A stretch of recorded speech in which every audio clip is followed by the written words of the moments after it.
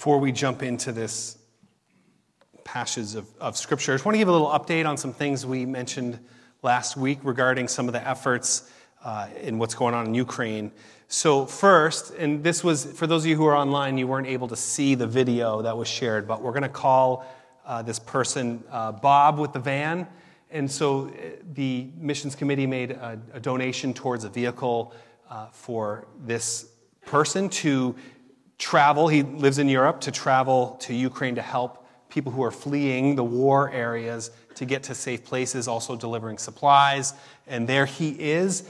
And so we mentioned that on Sunday. On Monday, he was able to bring the first of 10 passengers to bring them to safety. So he crossed the border, picked up 10 folks. So he met up with his buddy who speaks Ukrainian, which is kind of a key piece of that puzzle, and dropped supplies. And so he's restocking, and they're going to make more border crossings and help people get to safe places and get the resources they need. So that's ongoing. What also happened last week is we were in touch with Dr. Peter Kuzmic, who's been a global partner of Free Church for many years. He runs a seminary in Croatia. His seminary in Croatia is like 6.5-hour drive to the border of Ukraine.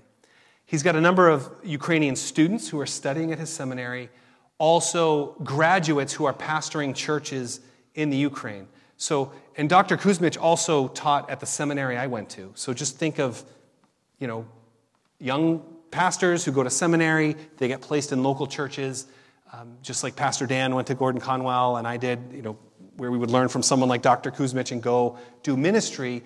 They're now doing ministry, but their churches essentially are becoming waypoints for people who are fleeing the war areas.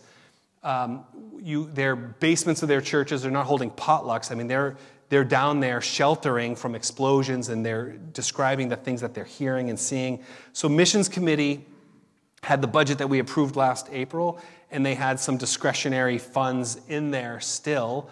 Even though we're at the end of our fiscal year, they just pushed it out towards that good work. So going straight to those in need. Again, they're shuttling people from the border to places of safety and helping them get settled.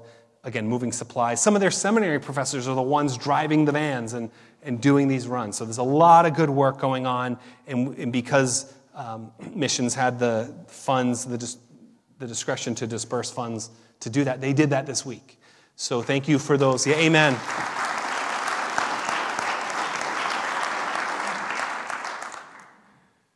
So because of that, again, there was some extra giving towards the end of the fiscal year. So if there was extra giving that went out, so if there was extra giving that came in this week, that would be fantastic. As expenses and giving has been holding fairly level, so we'd love to finish the year strong with our missions giving. So, and then next week starts a new fiscal year. Oh, just kind of a mundane thing especially in light of this stuff. So those of you who give with envelopes, we usually have them out this time of year, and you get your new box of envelopes. No joke, supply chain issues for everybody. We ordered these things the same time we always do, and they are not. They're backed up too, like everything else. So 2022, praise God, here we are. No envelopes. We'll figure it out. We'll get them, but we don't have some of those visual reminders. Let's just pray. We'll stop and pray. Father, for this good work that's happening for people we know, it seems very far away in some ways, and it seems also very close. And so, Lord, we just pray your blessing over the good work that's being done in the midst of the horrible things that are happening. We pray for an end of wars. We pray for peace in our world. But above all else, Lord, we know that this world is just in desperate need of you. So we pray that you would intervene, that lives would be saved, that goodness would be known. Father, as we turn to your word, we're considering these words that our Lord Jesus spoke that are, for many of us, right at the center of our faith. For others, perhaps, may not understand the significance and the weight of these words. I pray that for all of us, we would understand in a deeper way what happened here. Teach us during this time, we pray. We ask humbly But we ask with confidence, knowing that you desire for us to know you. We give you all the glory. We pray in Jesus' name. Amen. Amen. All right, so we are continuing our journey through the 7 last words of Christ, or the 7 last sayings of Christ. These are the 7 things that are recorded that Jesus spoke while he was hanging on the cross. What you've seen so far is Jesus forgiving his enemies, Jesus ministering to the criminal next to him on the cross, and Jesus caring for his mother. This is Jesus ministering to others. Now in this, what we'll call the 4th word, he's ministering to you. He's saving you. In these words, we see an innocent man suffering and dying in your place, in my place. Jesus experiences God the Father turning away, and he cries, my God, why have you forsaken me?" This is weighty, but there's also 100 theological questions that rise up when we hear these words of Jesus. How could God be one? And Jesus had just talked about how the Father and he were one. And how could God the Son and God the Father be one and yet experience this type of separation? And what exactly was going on there? And so it's a very hard saying. And so when I study a passage like this, when I come across one of the hard sayings of the Bible, I have a lot of resources in my office that I use. But I have one resource that I particularly like. It's called Hard Sayings of the Bible. And it's this thick. And I go to this often when I come across a tough one. And so I look up Matthew 27, and it says, see Mark 15. Okay, so I go to Mark 15. Why have you forsaken me? Okay, Mark 15:34. This is what it says. This is the hardest of all the hard sayings, period. And no joke. And then it has a whole article which doesn't really answer the questions that I had, and it kind of just focuses on, well, what do we know for sure? What does Scripture say? And that's what I want to focus on today. There's all these questions that are maybe impossible to answer, but there's things that are crystal clear here. And God wants us to see those things. So let's reflect on this. Again, this is at the core of what it means to be a Christian. So when you think about all the different faith systems of the world, this is what makes a Christian, what happened right here when Jesus cries out these words. And it's at the center of our faith. It changes everything. So let's take a look. So what brought this about? So here we have Jesus. Of course, he's on the cross at this point. This is the lowest point of this journey. We're maybe 6 hours into his crucifixion. So apparently a human who's crucified could actually live for multiple days, maybe a couple days, 2-3 days, on a cross. Jesus is right at the point, right before he dies here. He doesn't last very long. The torment, what's going on in the spiritual realm, but really the blood loss, the beating and the whipping, and just all that he had been through up to this point. But in verse 45, we see that darkness came over all the land. So there's this strange kind of darkness. Whether there was some natural phenomenon, whether it was a supernatural darkness, we see darkness, and it's kind of eerie and it's foreboding. We understand Old Testament prophecy, particularly, or specifically Isaiah 13 says this. It says, the rising sun will be darkened, and the moon will not give its light. I will punish the world for its evil, for the wicked for their sins. So there's this prophecy that when wickedness and sin is punished, there's going to be darkness. And here we have Jesus, and we have this darkness. And then Jesus cries out in a loud voice, and it's recorded here in Aramaic, or kind of a Hebrew Aramaic, Eli, Eli, lema sabachthani. It's, my God, why have you forsaken me? But it's recorded not in the Greek, in which the Gospel of Matthew was written, but recorded in Aramaic, which would have been Jesus' normal speaking language, because it was so loud. Jesus cried it out so loud, you can't just write the Greek, because he didn't cry out in Greek. It was either so loud or just because it's so important this is exactly what he said. In Mark's gospel, it's Eloi, Eloi, which is more the Aramaic. Eli is more the Hebrew version of that. But the point is, it wasn't in Greek. It's preserved. Also, these words, my God, why have you forsaken me, they echo. It's the same words that begin Psalm 22. So if you read Psalm 22, Old Testament, my God, why have you forsaken me? So in a sense, there's a fulfillment of Psalm 22 here. And Jesus would have known these words, of course. And many who heard them would make that same association, that Psalm 22 is about a righteous person who suffers. And really a description of what was then fulfilled on the cross. But Jesus cries out these words, my God, why have you forsaken me? Did Jesus lose his faith in this moment? No, I mean, he's praying, my God, so there's some sort of faith. Jesus would know the end of Psalm 22 where there's vindication, but here Jesus is experiencing not a loss of faith, but a loss of contact. He's feeling a separation from God the Father.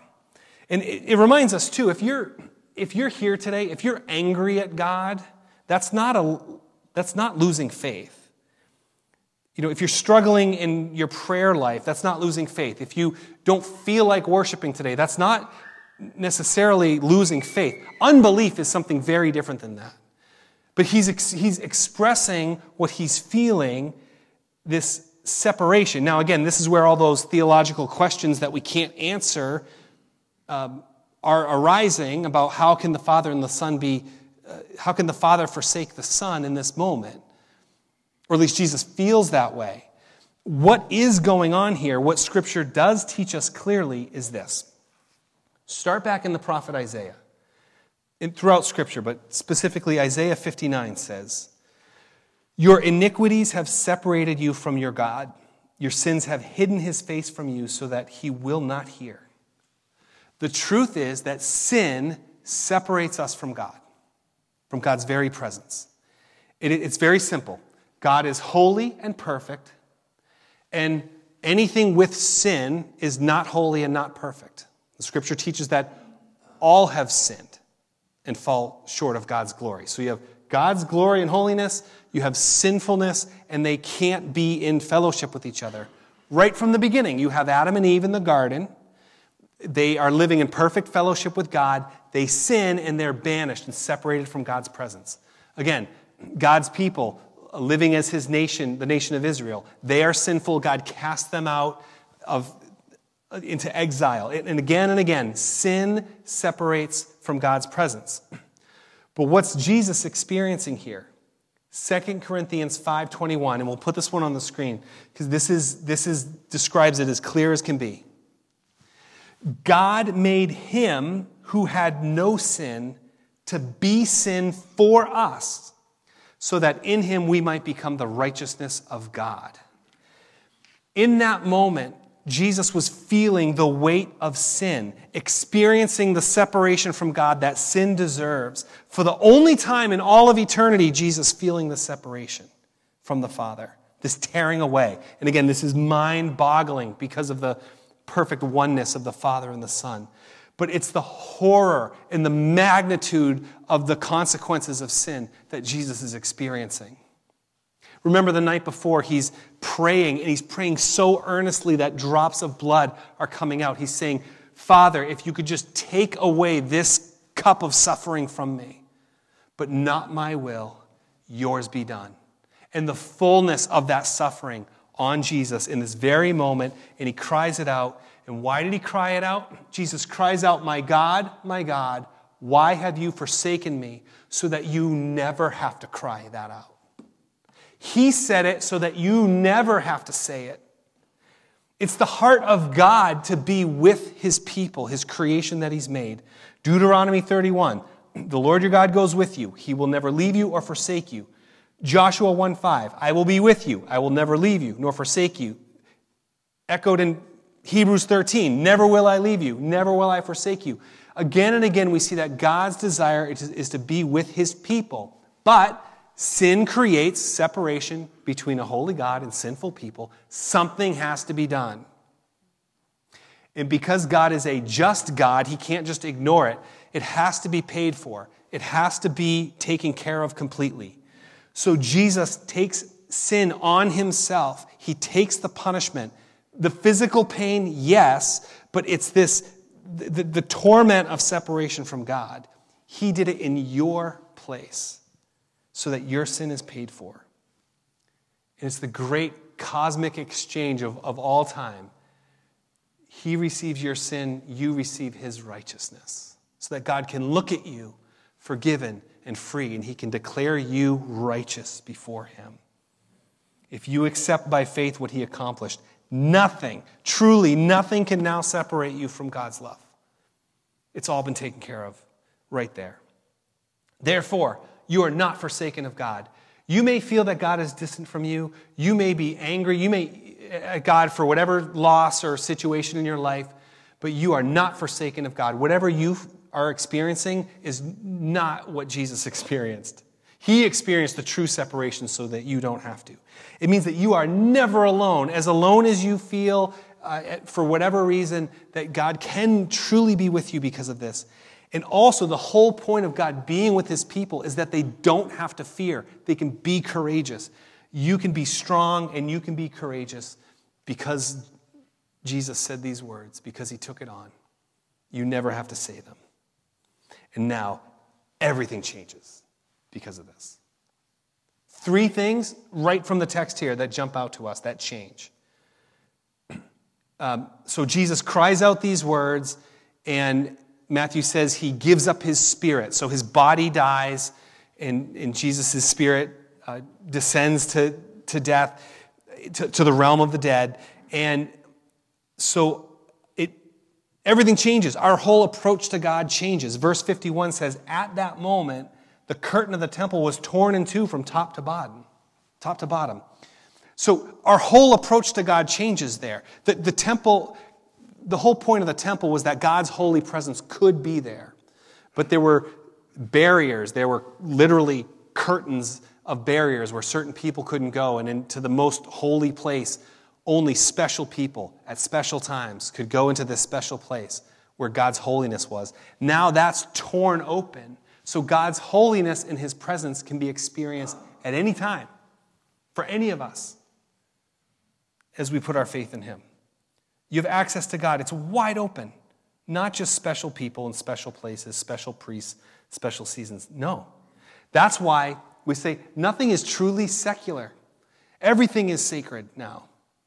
Not just special places, special times, but all time, all place God cares about, and he's with you. And his holiness can be with you there. When you go to work tomorrow, God is with you. You can experience the holiness of God in that very place. When you get your kids off to school in the morning, God is with you. And God cares about all those places and all those interactions and all the people that you see. Even when you recreate, even the silliest thing, tomorrow night I'll go to my cornhole league where adults throw beanbags at wooden boards. Some of you will be there with me. That God cares about even my recreation, that it's not just meaningless, that God cares about the people who are there and how we interact and what happens and what he's doing there. Because we can't escape it now, but we don't want to escape it because God is with us everywhere. So our whole approach to God changes right in that moment because that temple torn wide open. Secondly, our understanding of death changes. There's a whole new understanding of eternal life, a whole new understanding of heaven and hell, which was not clear before this happened. So in verse 51 and 52, we have an earthquake. The earth shook, the rocks split, and the tombs broke open. Quick tangent, if you'll indulge me for just a second. This earthquake. So the piano concert on April 9th, this Haydn piece, has introductory music, and then we're going to read Christ's word, and then they're going to play the movement of this beautiful piece of music that corresponds to to the 7 words that Jesus spoke. But then the concluding piece is called Earthquake, and it's the earthquake that happens after Jesus has said all these words. I don't know if you've heard it before. It's spectacular musically, and they're going to play. So Fernando and Yoram are going to play the 7 movements, and then that last earthquake, they're going to play with 4 hands as a duet on the piano, and they're going to bring that final earthquake, and it's going to be awesome. Please come. Bring your neighbors. This is excellent music, and bring whoever you can bring. We're going to jam this room. I give you permission now to take your phone out of your pocket, to go to your calendar, April 9th, 7 p.m. Make sure you have a reminder, however much of a reminder you need. Enter that in right now. But, okay, back to what changes here. There's an earthquake that happens, and people felt it. It's recorded. The tombs break open, and there's a mini resurrection. And this is a little strange, and especially because only Matthew records this, but it's very important what happens. And we got a little bit of a punctuation issue here, too. So if we can get verse 52 up here, it says, the tombs broke open, period. The bodies of many holy people who had died were raised to life, period. Verse 53, they came out of the tombs after Jesus' resurrection and went into the holy city and appeared to many people. I think better, what makes more sense, because it looks like the dead people were raised to life and kind of hid in these open tombs until the resurrection, and then they came out of the tombs, which is strange. It's already strange, but that's even stranger.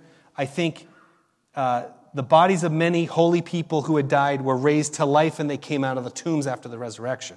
They were raised and came out after the resurrection. The tombs cracked open at the earthquake.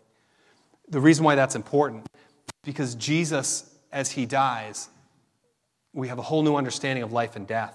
And he is resurrected, and the Bible describes that as the first fruits. He comes first so that the resurrection of everyone else can happen. And in a small way, there were some people who were raised to life after Jesus was raised. So Jesus is raised. These people get resurrected, come out of the tombs, and show themselves to other people to prove that that's going to happen for all of us by faith. Now, what's unfortunate is it doesn't tell us what happened to those people. Did they show themselves to people and then ascended to heaven like Jesus did? Or did they have to go back into their tombs like, hey, we'll see you? We don't know, and we don't speculate. There's not much there, but it's important to see that it definitively shows that death is not the end of the story. We looked at this a little bit when we talked about Jesus promising the thief on the cross that they'd be together in paradise that same day. Before Jesus in the Old Testament, when you read about the afterlife, it's this place called Sheol, which is the realm of the dead, and it's kind of dark and shadowy, and it's a place of rest, perhaps, but it's just kind of a dark and gloomy place. It's not very specific.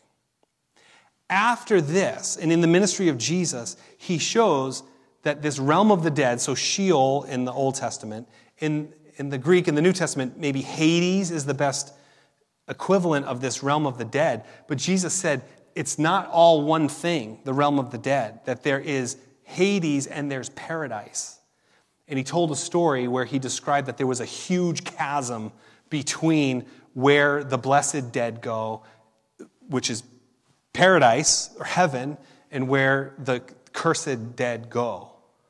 And so we have just this beautiful understanding that in death there is heaven, and Christ is present there, and there's fullness of joy, and there's bliss, and again, awaiting the final resurrection where the new heavens and the new earth will be connected and we'll all be with the Lord forever.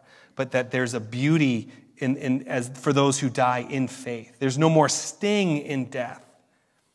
So before Jesus, it's all dark and shadowy. Afterwards, we say death has no sting, death has no final victory, and this small resurrection proves that. So our approach to God changes, our understanding of the afterlife is clarified, changed there, and the last thing that changes is hearts. The hearts of any human being can now be changed because of this. Verse 54, take a look. When the centurion and those with him who were guarding Jesus saw the earthquake and all that had happened. They were terrified and exclaimed, "Surely he was the Son of God." When you witness what Christ endured, when you hear his words, my God, why have you forsaken me?" And when you realize what he was doing in that moment and that it changed everything, you realize how amazing the grace of God is. That he took your sins and the sins of the world on himself on that cross to bring you forgiveness.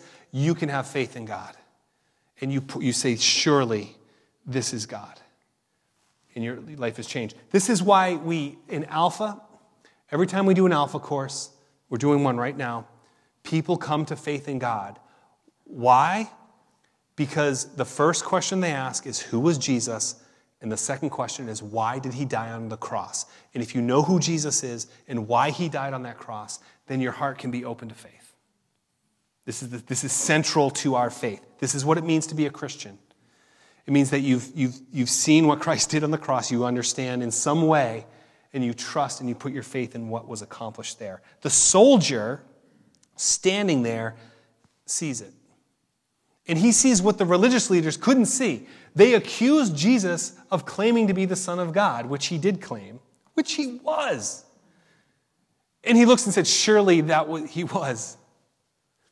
And he wasn't a religious leader. He wasn't even Jewish. Here's a Gentile soldier professing faith that Jesus is indeed the Son of God. Because this is true and because any heart can be changed by it, people need to know it. And we need to tell it to them. And we need to, whenever you have a spiritual conversation with a friend about your faith, about God, to point it to the cross. What happened on the cross? People need to know. Because when they put their faith, because when they see what that is, hearts can be open to faith. So we pray for people. We pray for God to open doors for spiritual conversations. And again, we're going to be, this spring, I want to focus more on this. How do I interact with people so they might know the truth of what happened there? He takes your place. He becomes sin. He receives what sin deserves. And he says, my God, why have you forsaken me?" And he says it so that you never have to say it. Because it's been paid for. You can have perfect fellowship with God. Changes your approach to God, changes our view of life and eternal life, and it changes hearts. It did then and it does today. Let us pray. Father, this is the center of our faith, Lord. This is why we gather. This is how we know you, because you've done it. You've accomplished it. And you took it on. So we give you the glory. We humbly receive it. We look at your grace and say, this is amazing. We give you glory, Lord. But we do pray, Lord, that we would take it from here and that we would share it and that we would proclaim it with our lives, with our words and our actions, Lord, in every way. Lord, that it would just continue to bear fruit in this world, this amazing sacrifice, this amazing love. In Jesus' name we pray. Amen.